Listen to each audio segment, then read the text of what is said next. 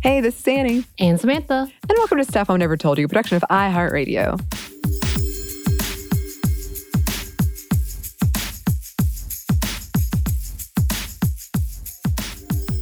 And today it is time for another happy hour. As always, drink responsibly if you choose to do so. What are you sipping on, Samantha? You know, I'm going to throw it back old school. I used to love Negro Modelos, and I saw them in the beer section. I was like, yeah, it's been a long time. I want that. So I got a Negro Modelo with a lime, and it's delicious. Ooh, nice. Nice. As of this moment, not a sponsor. So I have some gin and lime and lemon and raspberries and topped it all with sparkling water because I forgot to talk about this in our traditions, Cheesegiving, of course. Yes. I just had Cheesegiving, and interestingly, this might tell you my state of mind. I gave up all control over it. Where normally I'm the one that's like, we got to get this many, we got to get these things and these things. I didn't buy anything for it. I contributed money, but I was like, do as you will. I want a cucumber. I love cucumber and cheese. But I have a friend, my good friend Katie, who's been on here before. She likes to pick at me because I don't like to have snacks and she loves snacks. I don't really eat a lot of sweets. She loves sweets. So she always brings like all of these things and then leaves them here and she knows I won't eat them. But anyway, the raspberries were hers. So I'm trying to find ways to use up all these raspberries. There's so many raspberries. You like fruit though. I do like fruit. And I actually stopped buying berries because I realized they were taking up like a significant percentage of my budget back when I used to go to the grocery store every week. My berry budget was huge because they can get quite expensive. But I don't normally eat them by themselves anymore. So I'm just getting creative with some uses. But this has a lot of raspberries in it. Nice. It's changed the color. It's nice pinkish color. Ooh. Yeah. So today I did want to talk about Throuples. This deserves a whole episode. And we've been meaning to do one for a while, especially on like poly relationships and how they can look. And we want to bring someone on to talk to us about those things. So this is a much more personal take. Just caveat. This is just my kind of loose research and thoughts. Because as I've mentioned lately, I have been thinking about what a relationship could look like for me as an asexual person if I ever wanted to pursue one, which I might not. And honestly, just knowing how I identify and asking these questions has felt really huge and kind of fun and exciting. I will not lie and say it's always easy because it is not. But that's been nice of kind of like expanding what I think could be, what it could be for me, and that's okay. And it doesn't mean I'm a failure and all those kinds of things.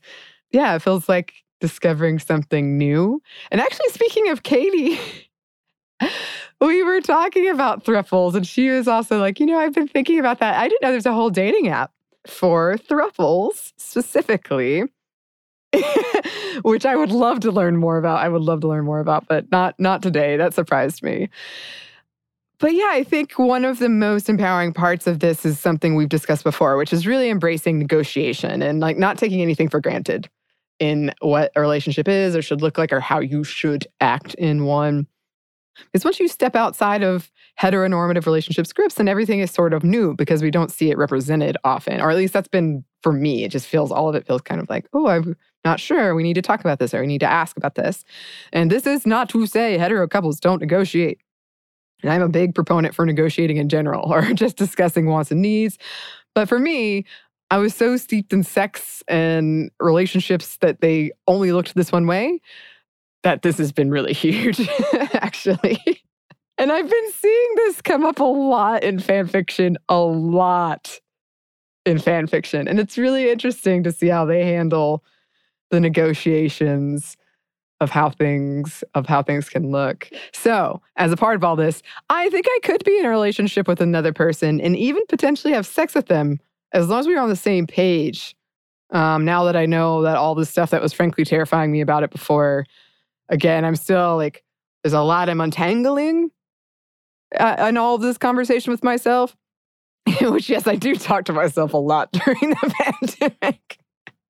It's Sometimes I talk to myself in front of other people still. I love masks because that's grocery stores. I'm talking to myself the entire time. And I figured that out when I was like, why?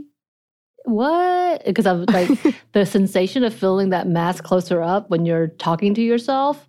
And I was like, oh, I'm really glad I'm wearing a mask. And this may be another reason why I will always wear masks from now on, because I've gotten into the habit of talking to myself in public. Yeah. Yeah. When I was home for Thanksgiving, I was talking to myself in front of my mom and brother, and they'd be like, what, are you talking to us? I'm like, oh, no. Just me. This is a miscommunication between my partner and I often, where I'm whispering to myself and he's getting mad, thinking I'm trying to have a conversation with him. And I'm like, I'm talking to myself. Let me be. Me and myself need a conversation. So yes, I am talking to myself out loud about some of these things.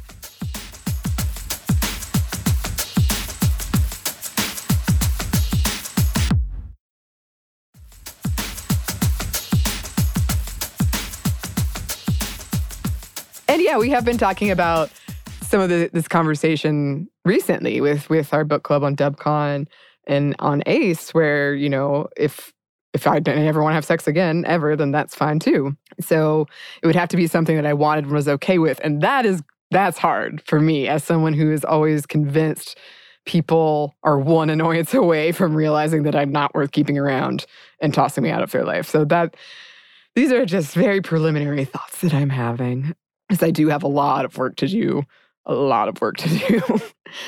And also, yeah, the feelings that I should have sex and I should want to have sex. So I'm going to have to work on that. And then, yeah, Samantha and I were talking, like TMI probably, but I think that I might have some kind of sexual dysfunction, because I actually have a lot of pain. Like every time I've tried to have sex, or even like inserting tampons, I have a lot of pain. And it could be trauma. I don't know. But there's something there too. But I do think that maybe I could work in a throuple, which is also called a triad or a closed triad or a threelationship, which is a combination of the word couple and three with throuple. I always spelled it differently, but there are a couple spellings that are accepted. But yeah, essentially it refers to a three-way relationship. And it differs from a threesome, which is exclusively sexual, and that there are romantic and or emotional connections. It is also not the same as an open relationship. It involves three consenting adults who agree to be in a relationship with each other. A throuple can be closed or open. If it's open, members of the relationship can pursue sex with people outside the throuple if they desire. And this is all very bare bones. I would like to return and talk about it more in depth later. There are a few main ways a throuple can come together. A pre-existing couple decides to actively seek out a third member. A pre-existing couple finds someone organically, or three people come together simultaneously. Experts stress the key to making a throuple work, especially for couples considering it, is a healthy relationship with excellent communication. If you're seeking out a third person because your relationship is struggling, that is not so great. That's not gonna be good for anybody. Both members must be equally enthusiastic about it and share a similar vision about how it will look, while also allowing for the needs and wants of the third person. Also, to be aware of couple privilege and advantage and hierarchies that can happen. Technically, you're trying to manage four relationships, the people and then the group relationship at large. So it's a lot of communication. Very, very important. While the term throuple first appeared as early as 1994, and other related terms like ménage à trois far before then, it was popularized in 2014 when it was featured in a story on the Colbert Report. Other notable instances are a 2017 episode of RuPaul's Drag Race, the 2018 Netflix show Insatiable, and the 2020 Netflix show Tiger King. But these are just a few examples.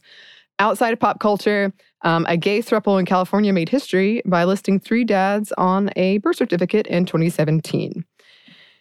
So while, like, I think I could do this, I will admit there are several aspects that make me nervous about it. The stereotypical knee-jerk reaction that it's just men wanting more women in sex. I know it's not true. I know it's not always true, at least. And it's a stereotype. But I have that. I'm not somebody who typically gets jealous, but I am insecure. And I know that. And so I like those insecurities again of like, I think it would be hard for me not to get my head about being not the preferred partner, not the better partner, all those things that are not healthy and will not work in this situation. And while a throuple does require a lot of communication, it's not necessarily easy. There are definitely benefits to it. And I read a lot of couples and throuples writing about it and all of the benefits they got from it. And it was really nice. So it's just something I've been curious about and thinking on and imagining how that could look. But I like thinking about these new ways relationships can appear. Again, I might not ever want one. I'm just kind of like, interesting. Yeah. I think your fan fiction may bring new ideas for you sometimes. It does. It does. And you know what? Like, it's so funny because I'll be so reticent about things because I don't normally read romance and I don't normally read, especially like sexual. But so many of the stories that have romance and sexual relationships have the thing that I actually do like, which is emotional caring for each other. Right, so a lot of times I get like in that story, even though it's not what I want, and then I'm fine with it. But it's funny to me how often I'll be like, I never read romance. And then if you look at all the stories I've read, they're probably romance. But it's like not, I like that emotional caring aspect, which can be very romantic. Mm-hmm. But because of that, through that, and because of the pandemic, and I've just I've read stories I normally wouldn't have read and things I would have been like, I'll never read this throuple. And then I'm like, oh, I like this throuple. I like that they're negotiating and they're talking it out. I like this, how they're having these deep conversations. So I think you're right, Samantha. I think you're absolutely right. And it's okay. It is okay, yes. Well, cheers to you. Cheers. Cheers to you, listeners. As always, if you have any topics that you think we should tackle, we would love to hear from you. You can email us at stuffmediamomstuff@iheartmedia.com. You can find us on Twitter at momstuffpodcast or on Instagram at Stuff I Never Told You. Thanks, as always, to our super producer, Christina. Thank you. And thanks to you for listening. Stuff I Never Told You is a production of iHeartRadio. For more podcasts from iHeartRadio, visit the iHeartRadio app, Apple Podcasts, or wherever you listen to your favorite shows.